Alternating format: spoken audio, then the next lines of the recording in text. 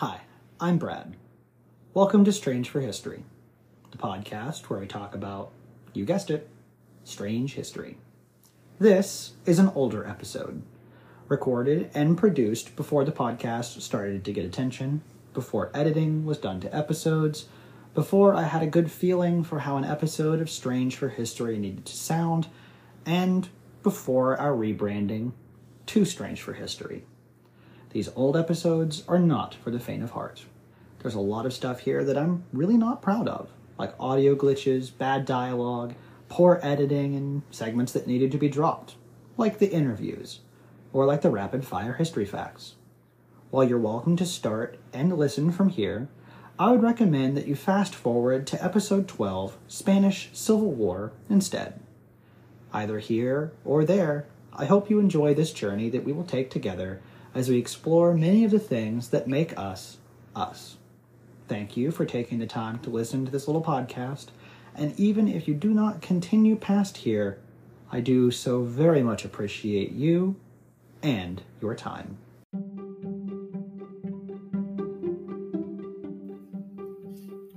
Hi, I'm Brad, and welcome to Strange History, the podcast where we discuss, you guessed it, the stranger parts of history. Today, we'll be covering the life and times of a demonic pirate. We'll explore his ship and talk about his death. And then we'll cover that one time the CIA was led to spy on people, and lawmakers decided that assassinations were bad. We've got two special announcements today as well, and before we begin, I'd like to thank you guys for an amazing year. We're a little slow getting started, and we're kind of slow growing. And we've reached about 3,000 streams over the past year. And I would like to thank the demographics that listen the most, as well as thank the newcomers to our little community. Seems like the United States is where most of the listeners come from. But I was actually kind of surprised to learn that my home state isn't in lead of listenership. It's actually Texas. Texas alone has around 12% of the overall community base. So to those of you around Dallas and Houston, y'all are the real MVPs. We've also landed in 5 new countries this year, so a big shout out to the United Kingdom, Algeria, Malta, New Zealand, and the Netherlands. I think that covers this year's thank yous and the podcast wrapped. So let's dive on into the show.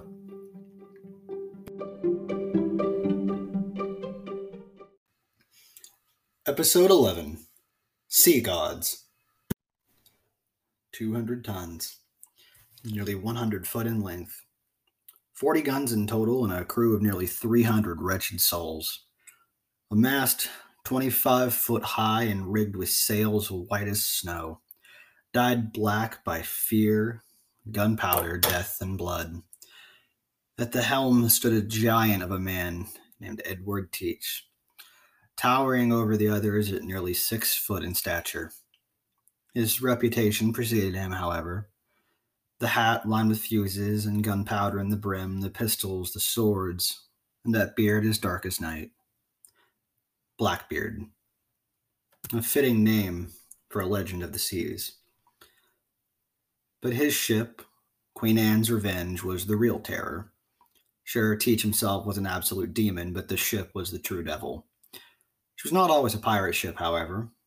The earliest records of what would be the Queen Anne come from Bristol in 1710, and the ship was originally called Concord. She was built for merchant services, not pirating. Eventually, however, Concord would be captured by a group of French privateers, basically pirates for hire, and renamed La Concorde. La Concorde served as a merchant vessel, a naval frigate, as well as a slave ship for a number of years. And then on November 28th, 1717, Blackbeard would finally capture the ship near the island of St. Vincent. Teach would sell off the ship's cargo and would convert it into his flagship, renaming her to Queen Anne's Revenge and adding many heavy cannons to the ship's armament. Over the next several months, Teach would sail his ship from Africa to the Caribbean, attacking every single nationality along the way, and capturing many, many prizes.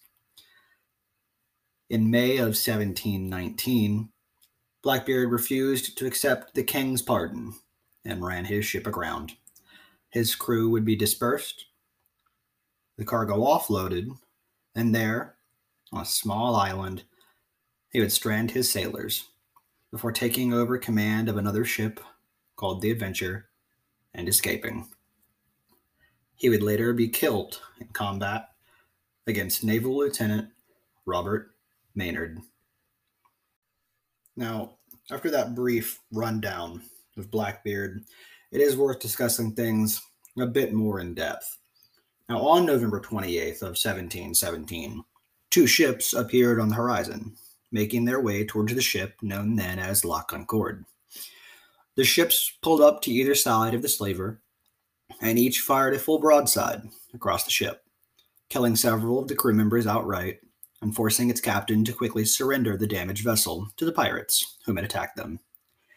Blackbeard and his crew sailed the ship from the island of St. Vincent toward Bequia, where they forced the crew and cargo off the ship and converted it to their own use.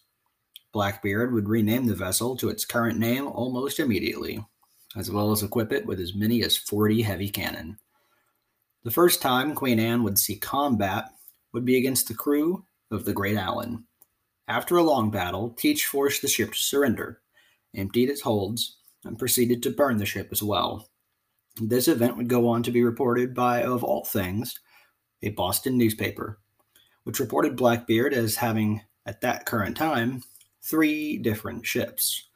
The Queen Anne, with a reported 32 gun, a brigantine with 10, and a sloop with 12. It is unknown as to where one of the ships came from, but it was believed at this time that Blackbeard commanded a small pirate army of around 300 to 400 men. In December, Blackbeard and his crew would stop a merchant ship and hold them captive for around 8 hours, ransacking their ship all the while. Harry Bostock, the captain of the merchant ship Margaret, would be the first to report the physical description of the demon known as Edward Blackbeard Teach. Another man, Charles Johnson, in 1724, would report Blackbeard as being such a figure that imagination cannot form an idea of a fury from hell to look more frightening. Bostock also reported that when he informed Blackbeard of a royal pardon for pirates, he was unamused, yet unsurprised by the news. Over the next year or so, reports of the dreaded pirate seem to have disappeared, with no confirmed sightings of Blackbeard or his crew. In March of 1718, a lumber ship called the Adventure would be added to his fleet of ships, and later 5 extras would be added as well. In May of 1718, Blackbeard surrounded the coastal town of Charlestown, South Carolina, and blockaded the city with his massive pirate fleet.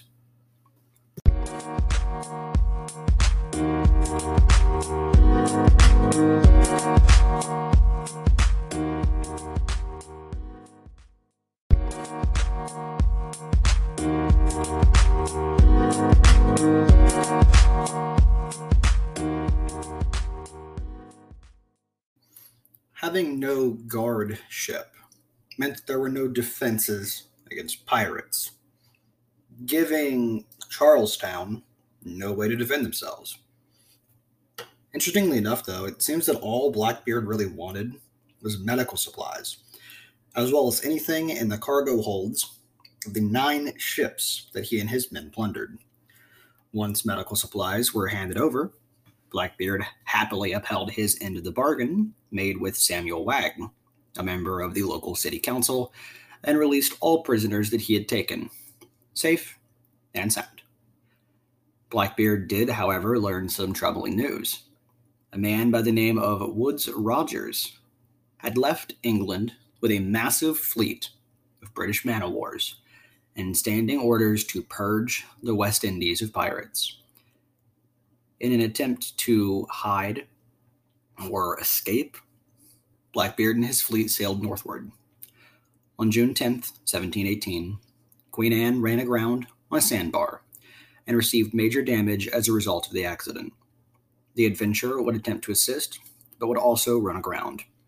The damage to both ships would cripple them, leaving them abandoned and well beyond repair. In late June, Blackbeard and a small number of his crew would be pardoned by Governor Eden and would be allowed to walk away as free men.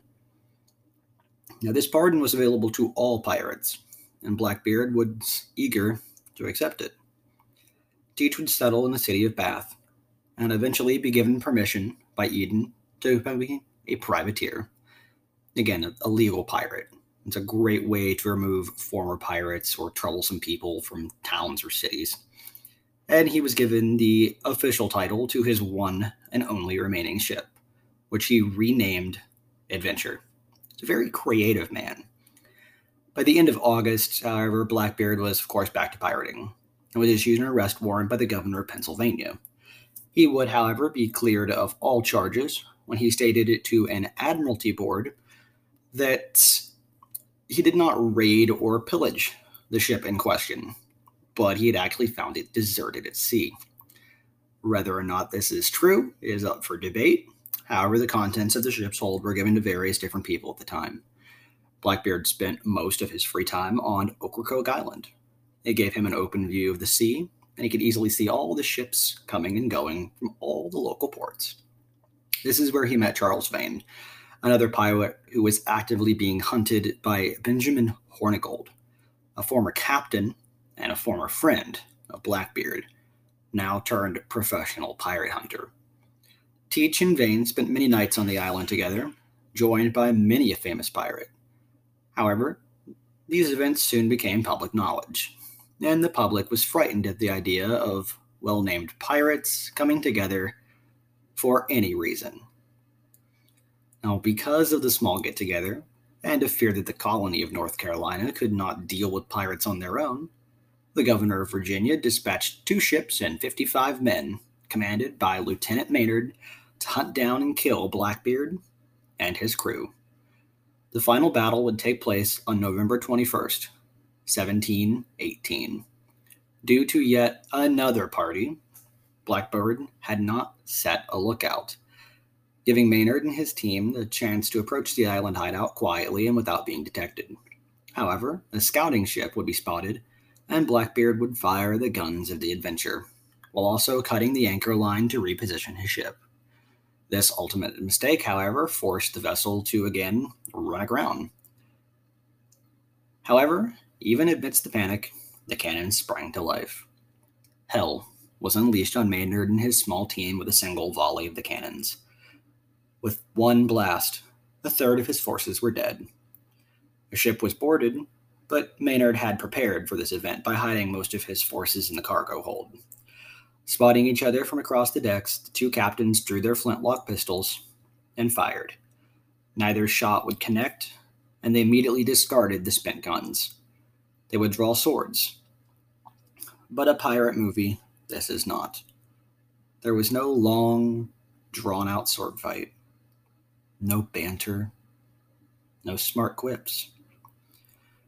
With one mighty swing, Edward Teach snapped Lieutenant Maynard's cutlass clean in half. But here's where logic dictates the story should end. But reality is always, oh, so strange. As Teach moved into attack again, he was sliced across the neck by one of the men under Maynard's command. Badly wounded, bleeding, and no doubt shocked and scared, this gave the better trained sailors and soldiers a chance to actually end things. According to reports that followed the bloodbath at the hands of several of Maynard's troops, simply brutally attacking, hacking, slashing, and killing Blackbeard. And as you can imagine, it was savage at best. But the deed was done, and the pirate was dead. 5 bullet wounds and 22 stab wounds. He would be decapitated. His head hung from the bow of Maynard's ship, and his body simply discarded, dropped into the cold blue water below. Now, this is a good time to mention that in the folklore and stories of the battle, many, many men claim to have witnessed the pirate's body swimming headless around the ship. Although this is a clear example of storytelling and exaggeration.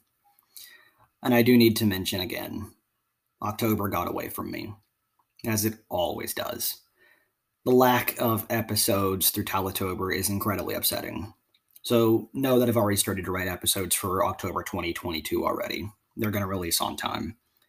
This does bring us to a few points of news, however. Firstly, I am in the works of starting another podcast for my second favorite pastime, bad video games. Be ready for a few of my friends and I to drink and aggressively discuss several obvious issues with your favorite games and series. Secondly, you guys are going to be getting a special episode soon. We're partnering with a local oddity shop to tell the occasional ghost story, UFO sighting, and monster story from the local area. It'll be a little bit different than what you're used to, but I'm sure it'll be a fun adventure for all of us. We might be getting a new co-host in the future as well. Haven't really decided on that one. And this brings us to the historical event of the day. Today is December 4th, 1981. Now, I do realize that this episode is releasing 4 days afterwards on December 8th, but it's finals week, and finals are important. So I had to, unfortunately, yet again, delay this episode. Now, December 4th, 1981 is a day that will live in quiet infamy, but it is something that should absolutely be discussed. Using his power as the President of the United States of America, Ronald Reagan officially signed Executive Order 12333, designed to expand the powers of the Central Intelligence Agency. It also forced the leadership of all U.S. federal agencies to fully cooperate with the CIA's request for information. It also legalized spying efforts inside the country by the CIA as well. Interestingly enough, this same bill, 12333, also banned the usages of legal assassinations, further solidifying the U.S. ideology to not simply kill targets of interest, an idea first brought up by President Ford. Today, Executive Order 12333 should be talked about because of its continued effects in daily life, as the National Security Agency, or NSA, still uses the legality of 12333 to spy on U.S. citizens, and uses major search engines such as Yahoo and Google to gather data on users.